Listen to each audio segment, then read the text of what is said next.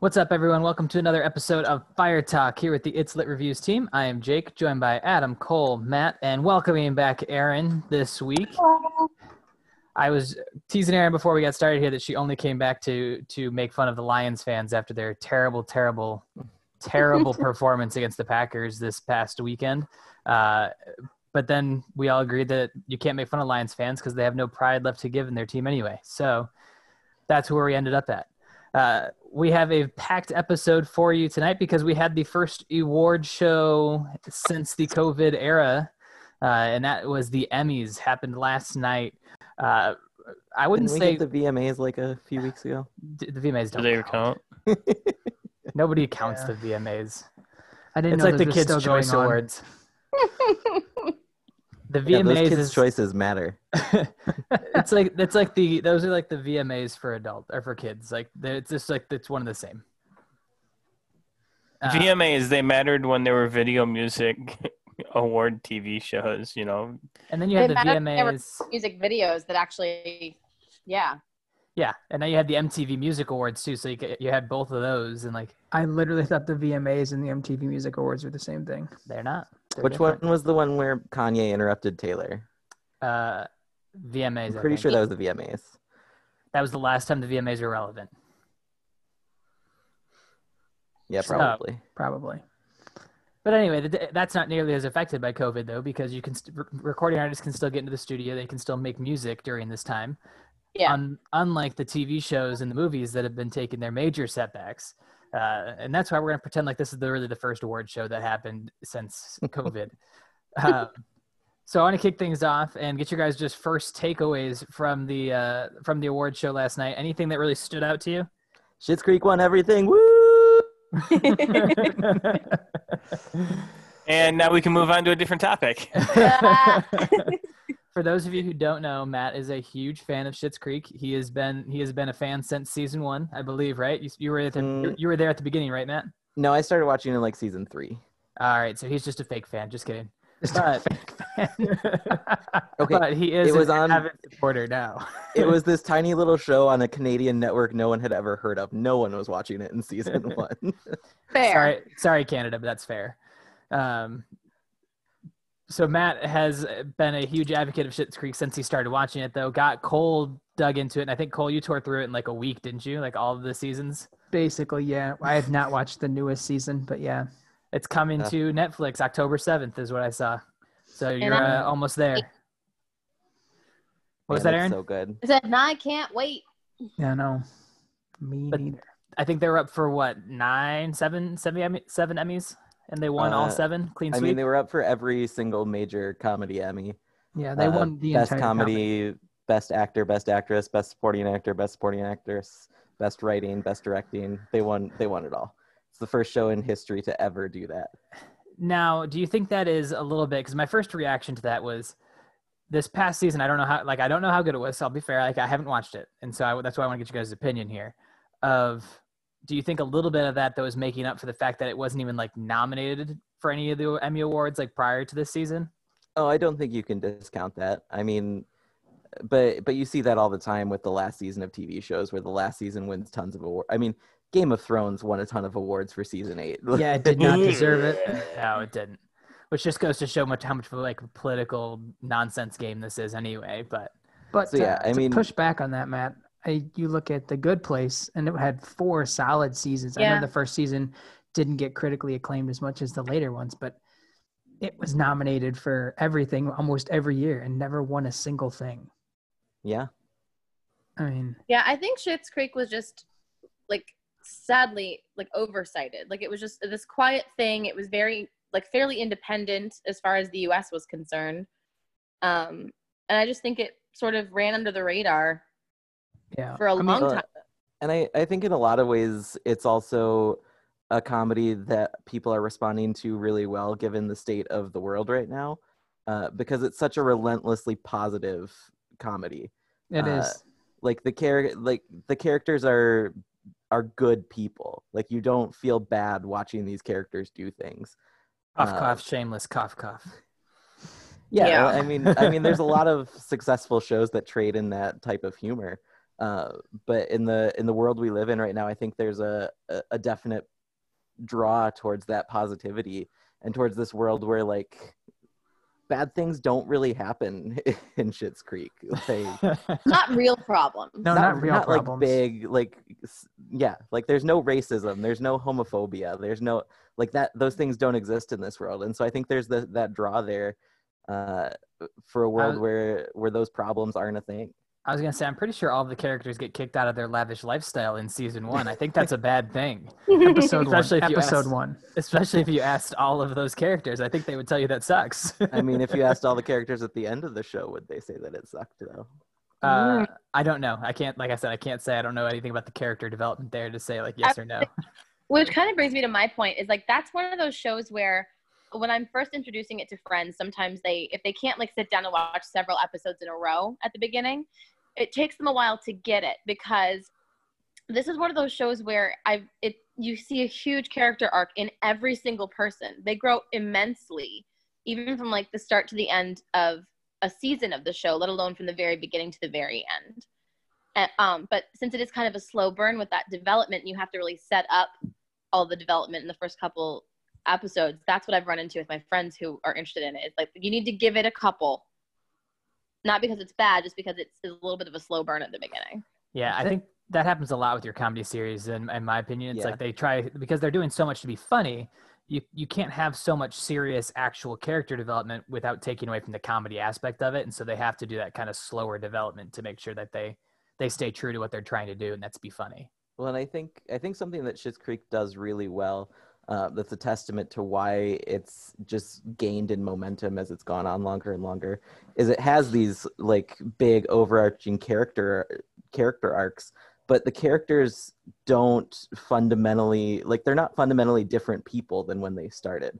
Like there's a clear through line. Like you're not wondering, how did this person get from this to this in the space of 6 seasons? Like it just doesn't make sense, because that happens all the time on comedy shows where they just like this character becomes unrecognizable for the sake of being funny. You know what I mean? Yeah, I gotcha. I can name a few from The Office. Yeah, I mean, it definitely Bernard. happened on The Office. It happens in almost every show, and I think it's a real testament to the strength of the writing, and like I said, to why this show has just like snowballed in popularity over the past couple of years. That's not a thing that really happened here. Well, and I love that. Correct me if I'm wrong. I'm pretty sure it was Daniel Levy that he hadn't had a single job in Hollywood at all prior to writing and being in this show. He had done like some hosting stuff, like for MTV and stuff like that. He hadn't acted before this show. Yeah, so that's a pretty cool testament to know that he wrote this show himself and was able to be one of the actors in it and get recognized now at the end of all of this. That's got to be an awesome validation for him. It helps when you're the son of Eugene Levy, one of the greatest comedy legends. Those eyebrows, though. Those eyebrows are fantastic. You can see the family resemblance.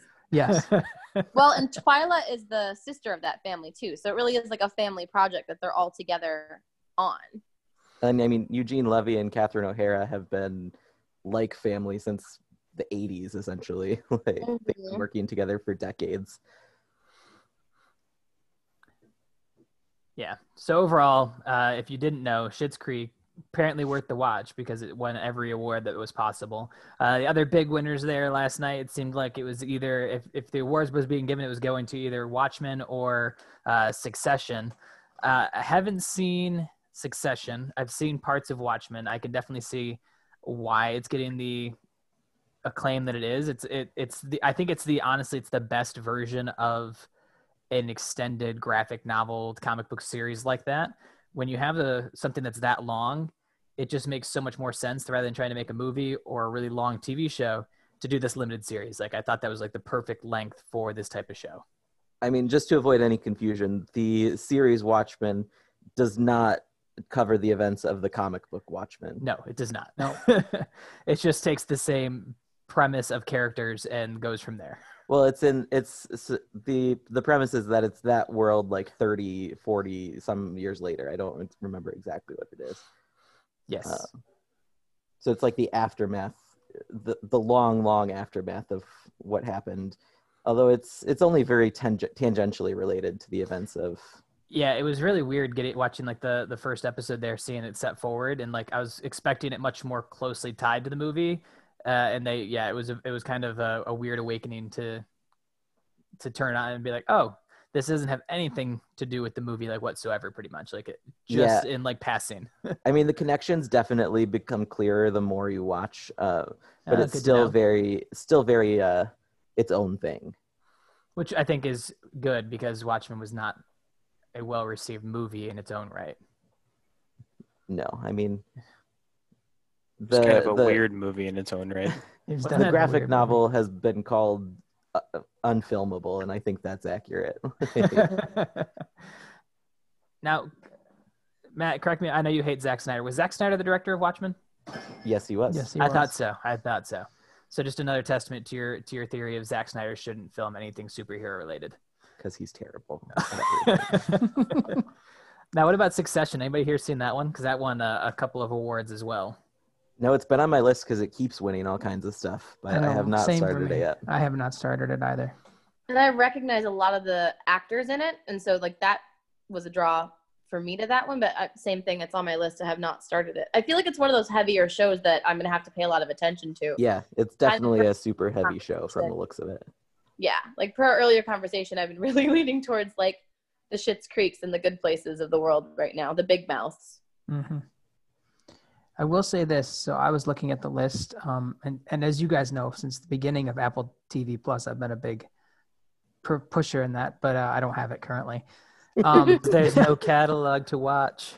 Well, here's the thing: your no catalog to watch won 2 Emmys last night. So, I mean, so for a limited catalog, but the morning show is what was up for the most Emmys. And what was very interesting was, I think they had like, I think there's like 4 or 5 people were up, individual actors and actresses were up for it, but the show itself wasn't up for outstanding drama series, which to me is interesting because I watched that first season and I loved it. But the thing that I loved was the actors, but I thought the story is a bit convoluted. But like my favorite actor in the show, Billy Crudup, won for outstanding supporting actor in a drama series.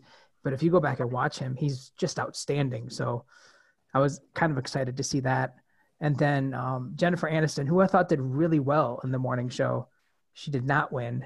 And Zendaya won and is the youngest Emmy Award winner. The youngest. In a show I've never even heard of. The youngest Best Actress winner. Best Actor, that's what it is. Yeah, I've never even heard of the show Euphoria either, so that was really interesting to see her in that one. You've never heard of that, really? Oh, wow. It was pretty big on HBO like 6 months ago or so. Okay. Nope. I hadn't even heard that one. It's a really interesting show. Okay. I need more than just interesting. It's about teenage drug addicts. Oh, all right. Interesting. Okay. Yeah, interesting. And Cole, to your point, I'm going to throw back at you.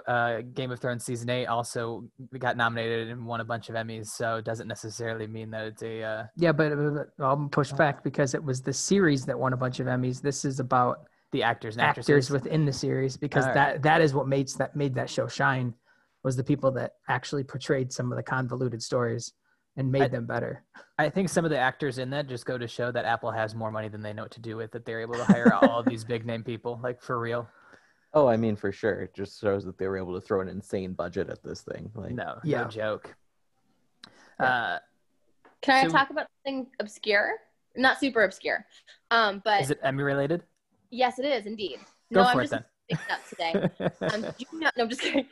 So Matt and I wanted to give an honorable mention to Mrs. America.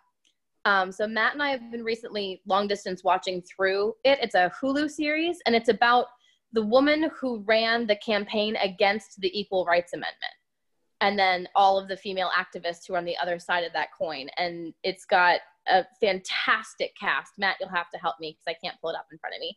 But of those people is the woman who played Crazy Eyes in Orange is the New Black. Uzo Aduba. Nice. Aduba? Uzo Aduba. And she won last night for Mrs. America, and she portrayed the first Black female presidential candidate, which I honestly, before that show, didn't know we had before, which makes me feel really ignorant. but yeah, it was during the ERA movement, and I think that she fell out right before the DNC, if I'm remembering correctly. But I just wanted to point out that while that show makes it really difficult to be a woman trying not to hate other women, it's wonderfully acted in a very like telling story of the time. So very specific market that might want to watch that, but the acting is really phenomenal. Yeah, like she said, the cast is just crazy. It's got Kate Blanchett, Sarah Paulson, Uzo Aduba, and the entire like supporting cast. Yeah. Rose Byrne, and the entire supporting cast is like all of those actors who you're like, oh, they're a really good actor. I've seen them in so many things, but you might not know their name. You know what I mean? Yep. Your standard supporting actor and actresses that they don't quite always get that lead role, but they're always there. Yes. Yeah, even more and they're so, really like, good. Trixie Ullman is in it, and I wish I could remember the other lady who's running the main ERA. Is that Margot Martindale? But she's not like, oh, she's that person from that thing. Like, you would know her name if you looked her up. You've seen her in that many things where she has like a speaking part. Interesting. So what I'm hearing though is like, as we're talking through this, I mean, every show that was up there really got. I mean, they all are good shows that were being nominated. There wasn't anything that really seemed like it was there that shouldn't be there. Yeah, not like last year. Yes, not like last year at all. Bitterly. I do want to say that I'm going to give away my own unofficial award to the Unbreakable Kimmy Schmidt, Kimmy versus the Reverend, for longest show title to be nominated. I think that's an award that should be out there. I was reading that and I was like, holy cow, that is the title of the show. But overall, I think that, like I said, it didn't seem like it was anything really surprising. I was surprised, I will say, that Schitt's Creek had a clean sweep of everything. And that's why I had that question for you guys about whether or not it was kind of backfilling for no nomination and no award-winning seasons prior. But as I look at who it was up against too, like I can't say anybody that I would say is for sure like or like anybody that was more deserving necessarily. I mean, I love Brooklyn Nine-Nine. Andre Braugher, I would say maybe, but I can't fault Daniel Levy for winning it either. Or Levy. Oh, and Sterling K. Brown was amazing in The Marvelous Miss Maisel too. Lots of range you don't always see from him. Mm-hmm. Yeah, I think everyone was kind of shocked when it happened last night, just because, like, we all kind of hoped it would win a couple things. Deservedly so.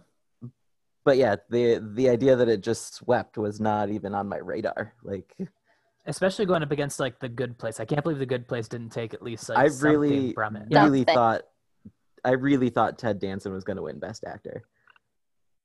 I would have leaned towards Darcy Corden. If I were to say I think they got one of the awards wrong, it's Best Supporting Actress. I think it should have been Darcy Corden. How dare you, Matt? Just talked bad about your show. I say that as someone who loves Schitt's Creek more than words, who thinks Annie Murphy is amazing. I just think Darcy Corden is a comedic genius. Like, she is so funny on that show. Yeah, I agree. So we would love to hear from any of you guys too. If you're listening to this, if you think that we are way off base with any of the ones we agree with, or if you thought there was somebody, someone, some show that didn't get the recognition it deserved, would love to hear from you guys on Facebook as well, or Instagram, Twitter. You can hit us up on any of the major platforms there. Flipping gears here a little bit, the other major news that happened this week, I think just today actually, was WandaVision trailer dropped from Disney Plus. So the first new bit of Marvel news. Like I said, got to bring Marvel up apparently on every podcast. Contractual requirement. Sorry. Yeah, sorry to everybody. I'm just waiting for Marvel to agree to sponsor us. We're waiting a long time. I will be. Disney money. I don't know if I want the obligation that comes with Disney money. But so the WandaVision trailer dropped, and I gotta say, as somebody who vehemently loves Marvel, not overly thrilled with the trailer, because I think I, along with a lot of other people, are just really confused about what's going to be happening in the show. I don't understand the purpose. I think that's by design. I mean, I'm sure it probably is. Like, they're keeping things pretty well hidden, as they always do. But like, the trailer just seems like it's even structured in a way like it just seems really disjointed. I mean, I think it's going to be a very weird show. Yeah. If it's anything like the trailer, yeah.